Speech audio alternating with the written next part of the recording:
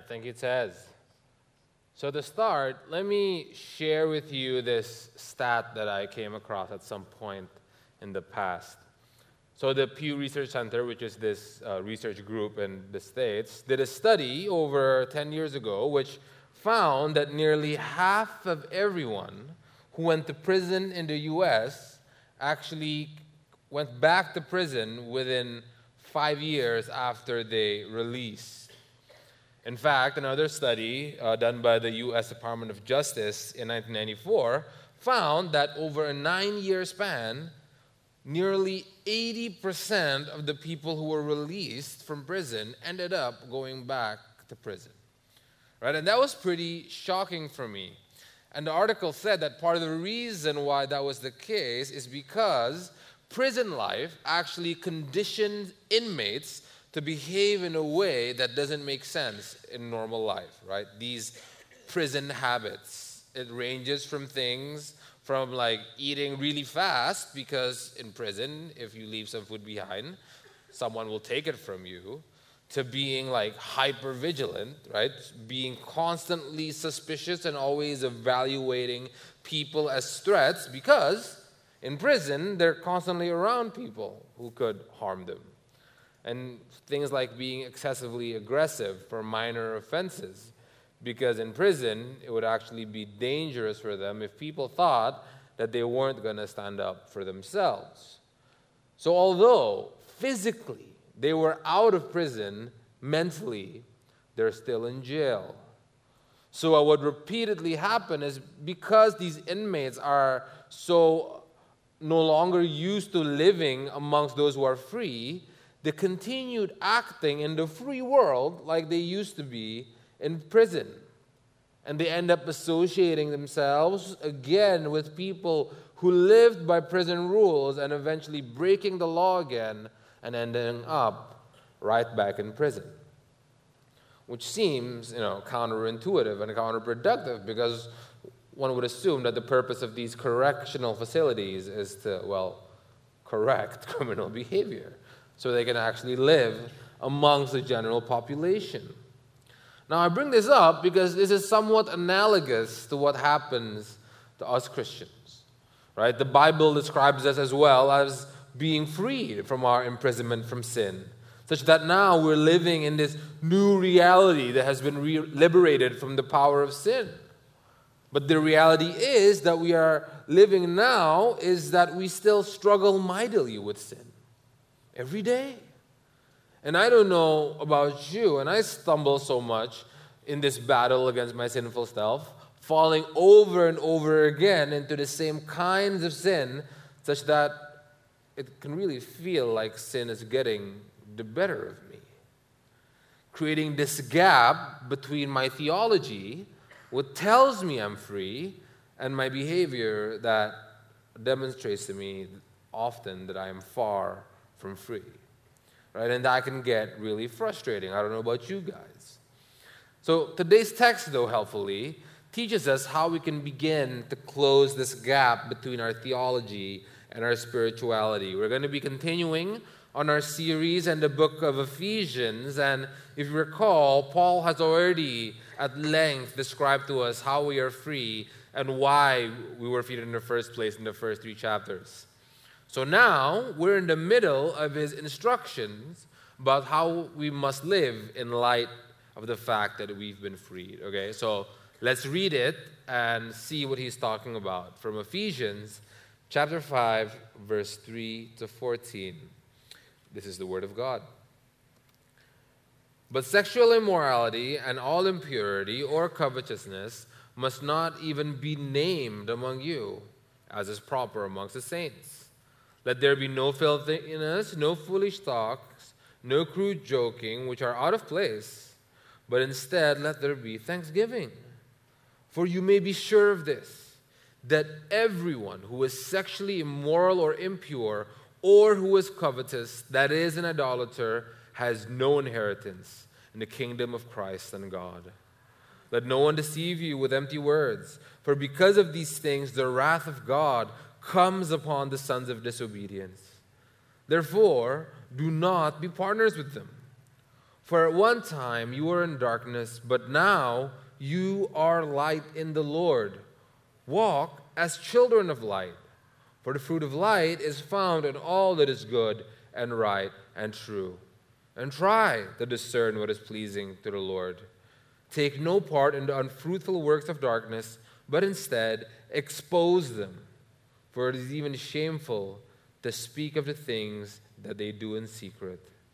But when anything is exposed to the light, it becomes visible. For anything that becomes visible is light.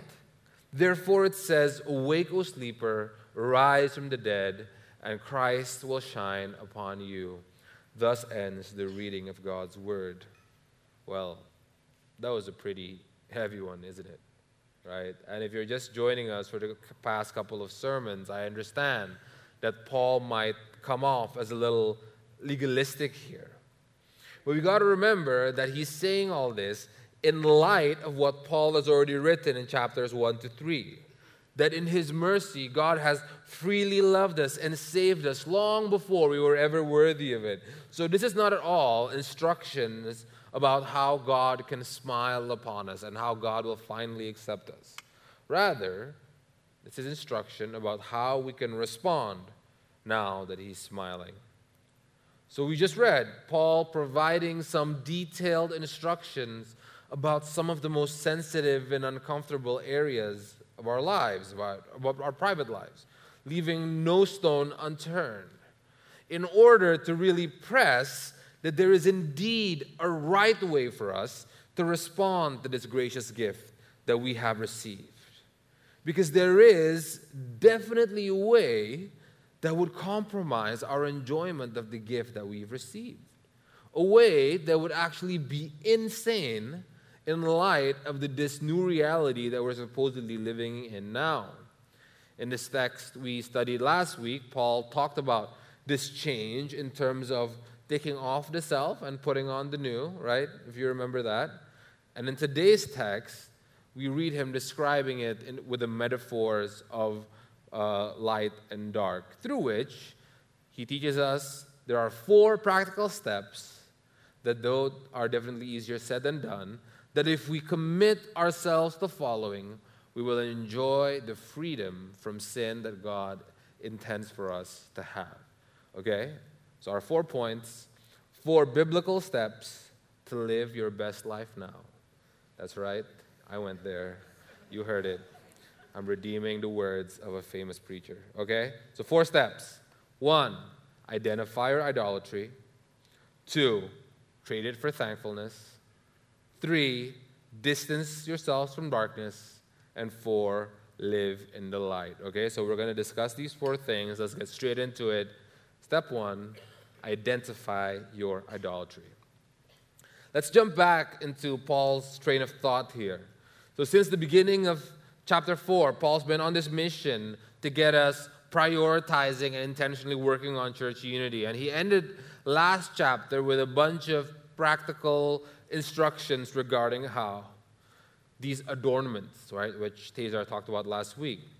And the essence of which is summarized in verses 1 and 2 in chapters 5. That we are called to be imitators of God and walking in love. That in verse 3, Paul essentially lists out 3 things that would be completely counterproductive to this effort. Basically saying, you know what you're definitely not doing if you're walking in love and trying to imitate God? Sexual immorality. Referring to any sexual activity outside of the covenant of marriage between a man and a woman. I feel like in this day and age, this must be emphasized. There is also impurity, which is often paired with sexual immorality and is often really the root cause of it, referring to these unrestrained fantasies that we entertain and actualize in sexually immoral acts. And the last thing is covetousness or greed, this insatiable selfishness driving us to always gratify ourselves. That's definitely applicable to our sexual ethic, but it's a much more category that applies to other areas in our lives, right? Especially things like riches and power.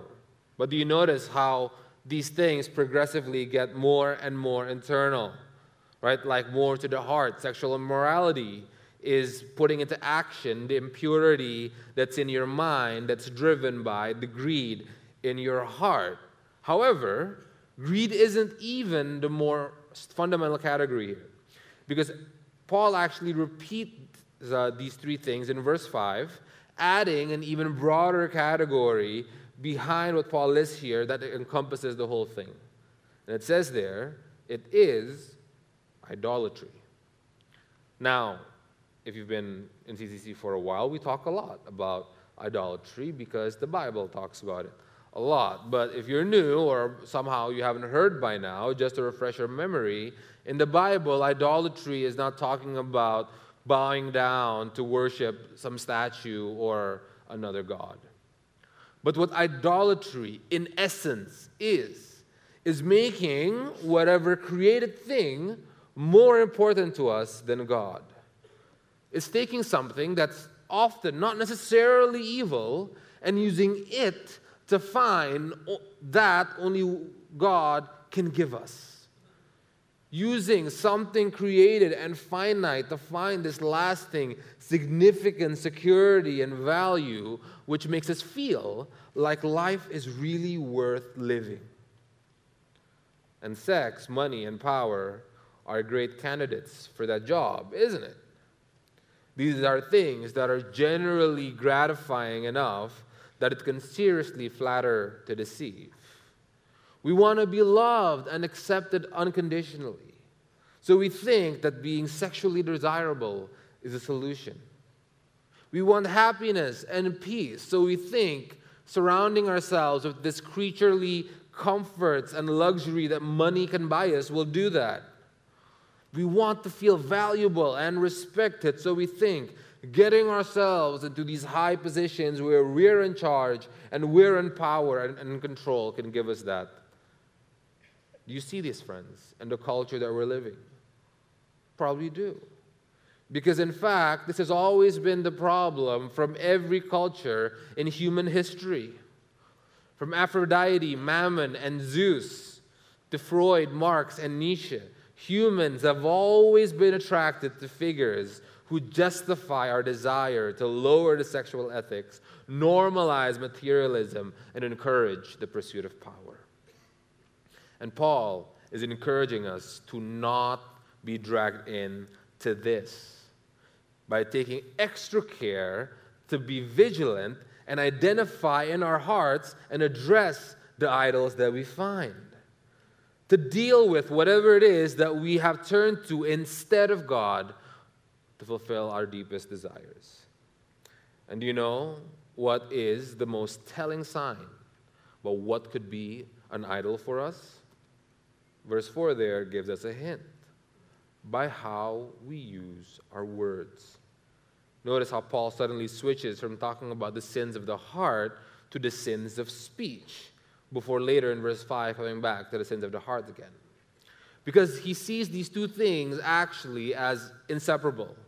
Filthiness, foolish talk, rude joking, these all refer to this obscene and degrading sort of sexualized speech. Ultimately, referring to a perverted mind that is expressing itself in unwholesome talk. So Paul here is not just simply a prude who can't handle some dirty jokes, but I think it's mainly because Paul understands how the Lord Jesus himself says that whatever comes out of your mouth is what corrupts, for out of the abundance of the heart, the mouth speaks. Hence, we're invited to really ponder, friends, what does my speech tell me I value most? And trust me, friends, this is a convicting instruction for me personally. I can certainly be unwise and sharp with my words. I trash talk recreationally, quite willing to have a laugh at someone else's expense. I'm now even wondering if some of you fell victim to that as recently as the last fun day or at some point in your friendship with me. And I'm really sorry that I've hurt some feelings. But when I apply these questions to me, right, I find that it shows that my speech actually shows that I idolize my own comfort so much that I'm willing to disregard other people and hurt their feelings for my expense. I habitually mock and belittle other people because subconsciously, actually, I'm the one who's feeling insecure and unhappy. I'm the one who's actually scared and anxious. And in some twisted way, I feel comfort when I drag someone else down with me, so that I know that I'm not the only one who's feeling this way. Hence, the uncomfortable truth is, my words reveal that I put other people down for my own comfort, so I feel better about myself. That's the darkness that I have recently been made aware of personally. And what about you? What does what you say about you? What flows out of the abundance of your heart? This applies to the words that you actually vocalize in public and those that we keep to ourselves, as we Indonesians have been trained very well to do. And I wouldn't be surprised, friends, if you do find something uncomfortable. That there is some idol out there that you didn't realize you were worshiping. Because nobody is immune to this. This guy, Calvin, said that the heart is a factory of idols, having this nasty habit of craving the blessings only God's love and approval can give us, but never actually willing to look for them from God. That's the darkened condition we all still struggle with. The darkness that those without Christ are still helplessly trapped in. But for those of us who have put our trust in Christ, we have actually and in reality been freed from this darkness, and it has no longer have any power over us, so that we can actually leave the darkness. And how is the next step? Step 2, trade our idolatry with thankfulness. Look with me again to verse 5. What should be coming out of our hearts instead of words that make light of sin or normalizes it somehow. And that is thanksgiving. Thanksgiving is so important to Paul that he repeats it again there in verse 20, saying that we should be doing this to God for everything and always. Because, friends, Paul does not see as gratefulness as just this reaction that we have when something goes our way. But it is something that we Christians have to go out of our way to do in order to make a disciplined habit of. And the benefit of this practice for humans, being the only creature in creation that can self-consciously be grateful to God, is that this practice is actually the antidote to the idolatrous tendencies of our hearts. You see, what the habit of gratefulness essentially trains us to do is constantly name everything as a gift, given to us by our Heavenly Father, who, in His infinite wisdom, is working behind all things for our good, who will never withhold anything that's good and beneficial from His beloved children. Hence, it fosters this exceptionally important mindset that everything good in my life flows from the abundance of the generosity of God, being fully aware that none of it actually comes from me or ultimately belongs to me, nor do I necessarily deserve it. Therefore, I can't just misuse the gifts that God has given me in my life by doing whatever I want with it. Do you see what I mean? So let's run with this example of sexual temptation and lust that Paul had been using. Thanksgiving is the antidote to lust and impurity because it first names our bodies and sexual pleasure as a gift. So when we do with this gift what it was designed for, it can be such a wonderful thing. Sex can be the deepest expression of God's covenant love to another human. Our bodies is described as this temple of God where the Holy Spirit dwells. the very analogy between the unity of God's people. However, when we abuse this gift, and when we make it the object of the center of our lives simply as something to be used for our own satisfaction, we are actually refusing to acknowledge that the life and worth of this gift is found precisely because it was given to us by God. So we actually strip it of the true potential beauty and goodness that has made us drawn to it in the first place. You get it, right? But gratefulness, friends, actually reverses this condition because it makes us recognize God as the center, where He should be. In other words, gratefulness recalibrates our moral compasses and makes us realize that the parameters that God has given us about how to enjoy these gifts appropriately are not restrictive or oppressive, but they're actually intended to liberate these gifts to generate the goodness that it was made for.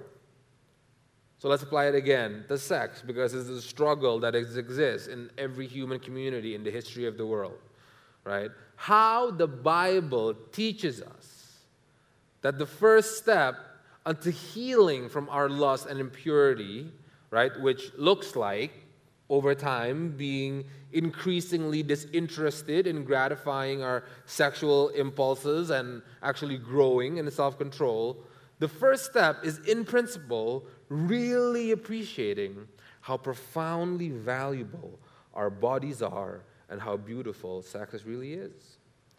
Until we can see how much of a shame it is when we use our body carelessly and treat sex as simply something cheap as a satisfaction of physical pleasure. Then after we have the realization, it's like going on a diet, right?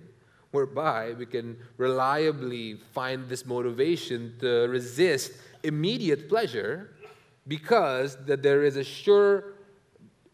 assurance of obtaining a better and long-lasting reward in the future. You see?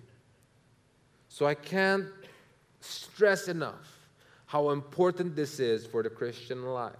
Because if we're not making that choice to constantly practice grateful thanksgiving and we just carry on, although we claim to believe in Christ, and we just continue to fulfill our sinful desires, we will slowly but surely be inviting self-destruction into our lives, which is really what Paul highlights as the consequence of failing to leave their darkness in verses 5 and 6. Look, if you look at it again, if you read these verses and come away at first with the impression that God is somehow shaking His fist threateningly at us, right? Like, you better get your act together, be grateful, or else I'm going to crush you out of my will. I get it, right? However, if we understand these words in light of the larger context of Paul's theology of what he said, although this is indeed a warning about something frightening, it's not so much about being sent to hell or losing God's love. So, in the opening paragraph in his letter to the Romans, Paul actually really fills out what he means by God's wrath. And you can see that Paul uses here in Ephesians 5. And in Romans 1, how Paul describes the human sinful condition is this state of really being out of touch with ultimate reality. Suffering from this mental corrosion that leads us to, instead of giving glory to God and giving thanks to Him, relentlessly attempt this insane task of replacing God with some created thing. So how does God reveal His wrath to us in this world that we have corrupted with our sin? Not by immediately striking us down with fury and vengeance, but in fact, God revealed His anger by letting us go on in the sins that we have chosen. It clearly says there in Romans 1, 3 times, that God gives us over to the darkened desires of our hearts. In other words, God actually respects our choice to reject him, and he allows us to destroy ourselves in the process. So I'm not saying, friends, that the idea that God will send unrepentant sinners to hell or eternal judgment is wrong. But what I am saying, that this narrative is not right enough. I think that's what this language of inheritance in verse 5 is talking about. Because not having an inheritance is really about missing out on what we were made for. The idea is that we humans have been given this gift of being God's image, capable of ruling creation creatively, partnering with God.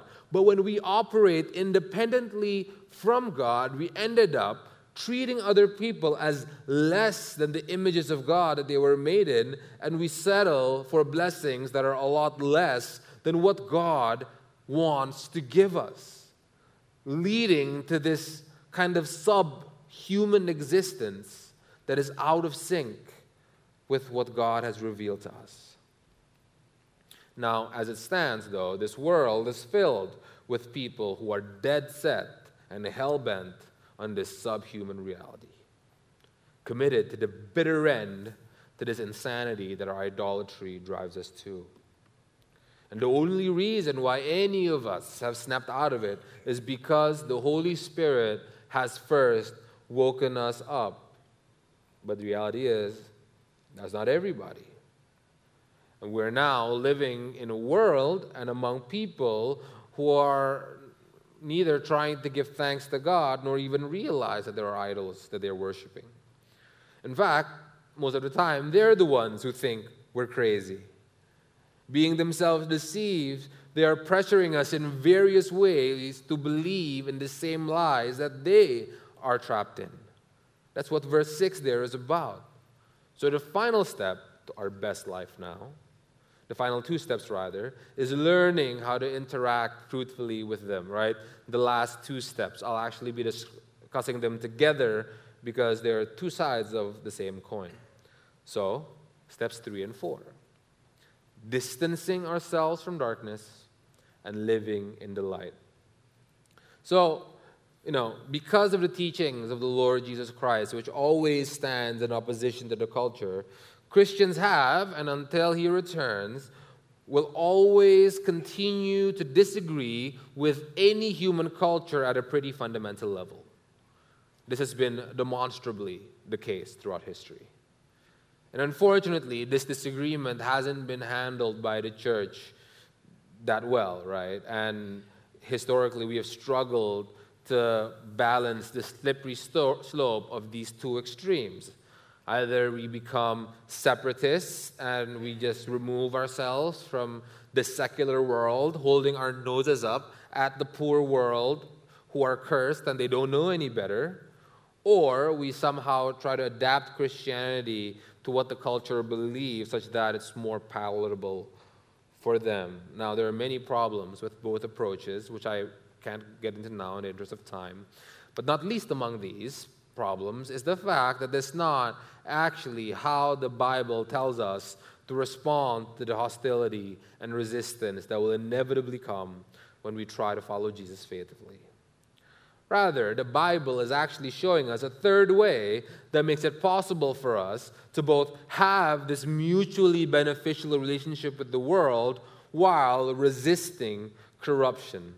And this, in essence, involves two parallel steps, right? And the first step is so important because it's actually repeated twice, using slightly different words in verse 7 and 11 there. It says, "Do not be partners with them, and take no part in their works." Being partners is literally co-sharers, meaning referring to people who have a common vested interest in something. And take no part, literally in Greek, means do not be co-participants in the work of darkness. These are basically symmetrical ideas that tells us there indeed needs to be some kind of limit and safe distance that we need to have with people who do not share our faith in Christ.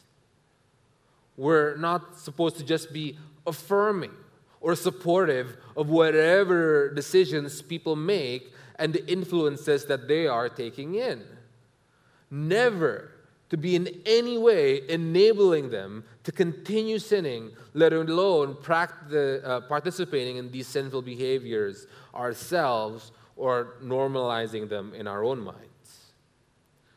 And this can be really hard, friends. I really understand, because usually the people from whom the pressure to compromise what Jesus teaches us usually are the people who are really close to us, who are really dear to our hearts. Some are close as family and friends, might be the ones who are still deeply steeped in sin. And it can often be the case that they not only think that we're wrong on an academic level, but they're actually demanding affirmation from us, lest we lose the relationship. And these situations are scary, painful, and often very complicated. Yet at the same time, it's not something that we can entirely avoid without compromising Jesus. Because verse 8 there, if you look, summarizes what is the biggest differences between people who are following Jesus and those who are not. That they are darkness and we are light, and we are about walking as children of light.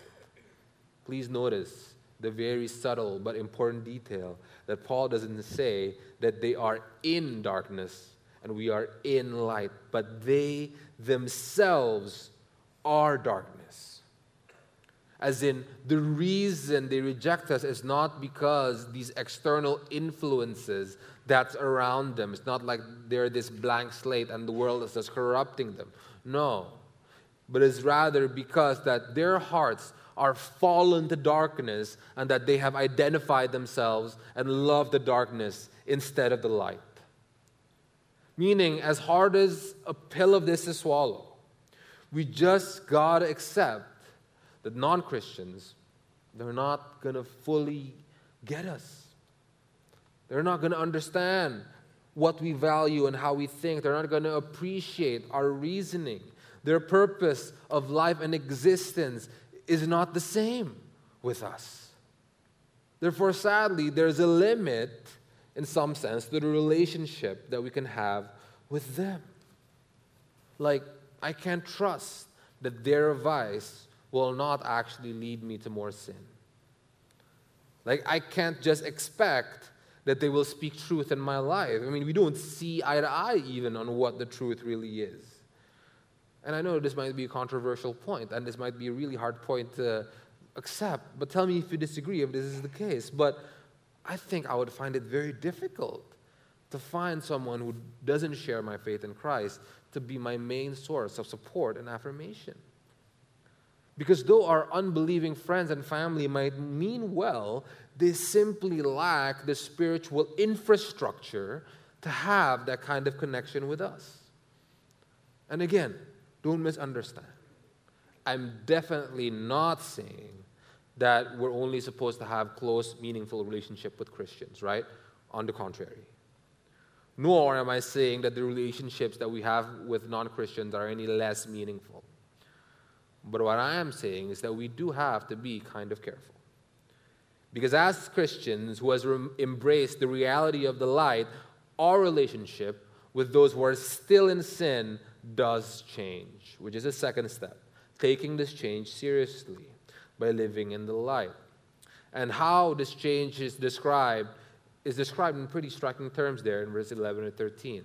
That because the light is opposite to the darkness, it has the ability to shine on the darkness in order to expose it. Now, the word expose here has some really negative connotations in our culture, right? And I'm not saying that we should be out there shaming somebody into repentance or arguing them into the kingdom of God, right? Church has done that before, and it hasn't really worked out.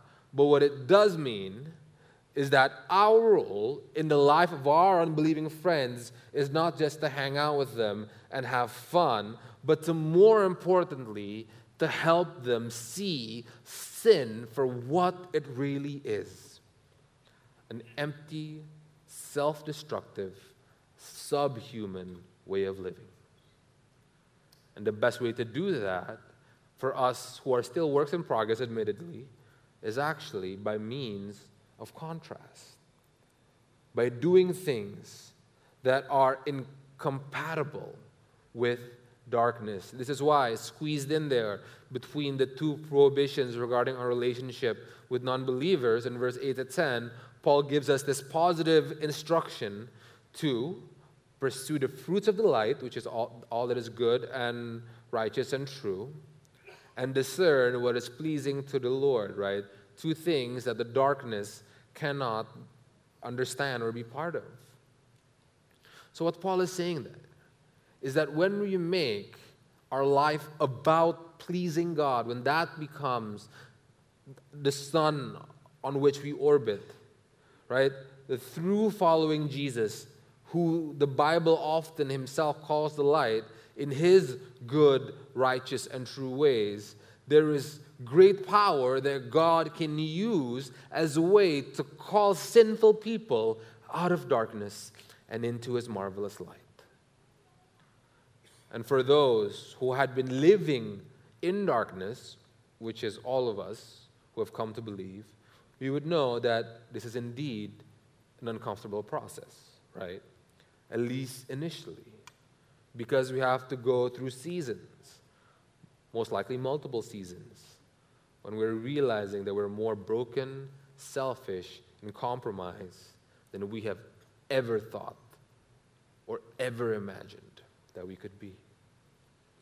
But verse 13 and 14 actually gives us hope. Because it says that when one who is in dark is exposed by light, it becomes visible. And anything, verse 14 says, that has become visible is light. Now, don't get caught up in the physics of this. But what he's saying is that, meaning the being exposed to light is actually a good thing. Because when we're exposed to light, there is this kind of transformative property that makes someone who was once in darkness able to approach the light. Amazing, isn't it? Because that means that even our limited, flawed attempts to be righteous, good, and true, like Jesus, can be used by God for such a noble and powerful task. And that, friends, is certainly a gift we can be grateful for. That's why Paul concludes his argument by telling these Christians there in verse 14, quoting Isaiah 61, to arise, wake up, because God has now given us so much. Not only has he given us life to get up from the dead, but now we can actually live like we're alive. And when we do that, it says that the light of Christ shines upon us. We will both experience God's light, and God's light will reflect from us and call people out of darkness and into light. Sweet, isn't it? Friends, in summary, our passage here is really a call to seize the day. That we shouldn't waste our time and energy on temporary and trivial things like pursuing sex, money, and power like everyone else. But rather, let us occupy our minds and efforts to grateful thanksgiving, showing to God that we understand that everything we currently have is a gift, that there are way more gifts to unwrap. And to run with this analogy, we unwrap these gifts by committing to what is good and right and true as Jesus showed us. And the great thing is, when we do this, not only are we blessed, but other people have a chance to get a gift too. Right? How great is that? So seize the day, friends. Go and live your best life now. And that starts with understanding that right now, God has given us the best, has given us this best. Reminding ourselves that this wife or husband that I have, he or she might not be perfect, but he's a gift from heaven. and I am called to take care of that. This job right now is a blessing from God because even though it can be so hard, God has called me here and made me capable of being a blessing. That this money I have is from God and is enough. And if I ever need more, God will never run out of cash and He'll always take care of me. And even this season of trouble that I might be going through, that man, though it might be so hard and so frustrating, this too is a gift from God and is shaping my character, turning me into a new creation. Just as some examples of words a thankful person can say to themselves. So just to get really practical, because apparently my sermons aren't that practical, can we try doing this one thing this week, friends? Right? If there's one application, let's be more intentionally thankful and grateful in our lives. Then you tell me if it didn't work in making the things of this earth seem strangely dim. But if you're not a Christian, but by God's grace, you are realizing that you are actually trapped in darkness. You want out, but you can't see how.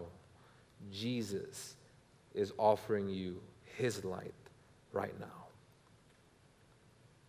So, this is you. Would you first turn to Him and receive Him as your light and give us the opportunity to shine His light upon you? The Bible promises, friends, that if you are exposed to light, you will be light too. So I beg you, do not go back to hide in the darkness.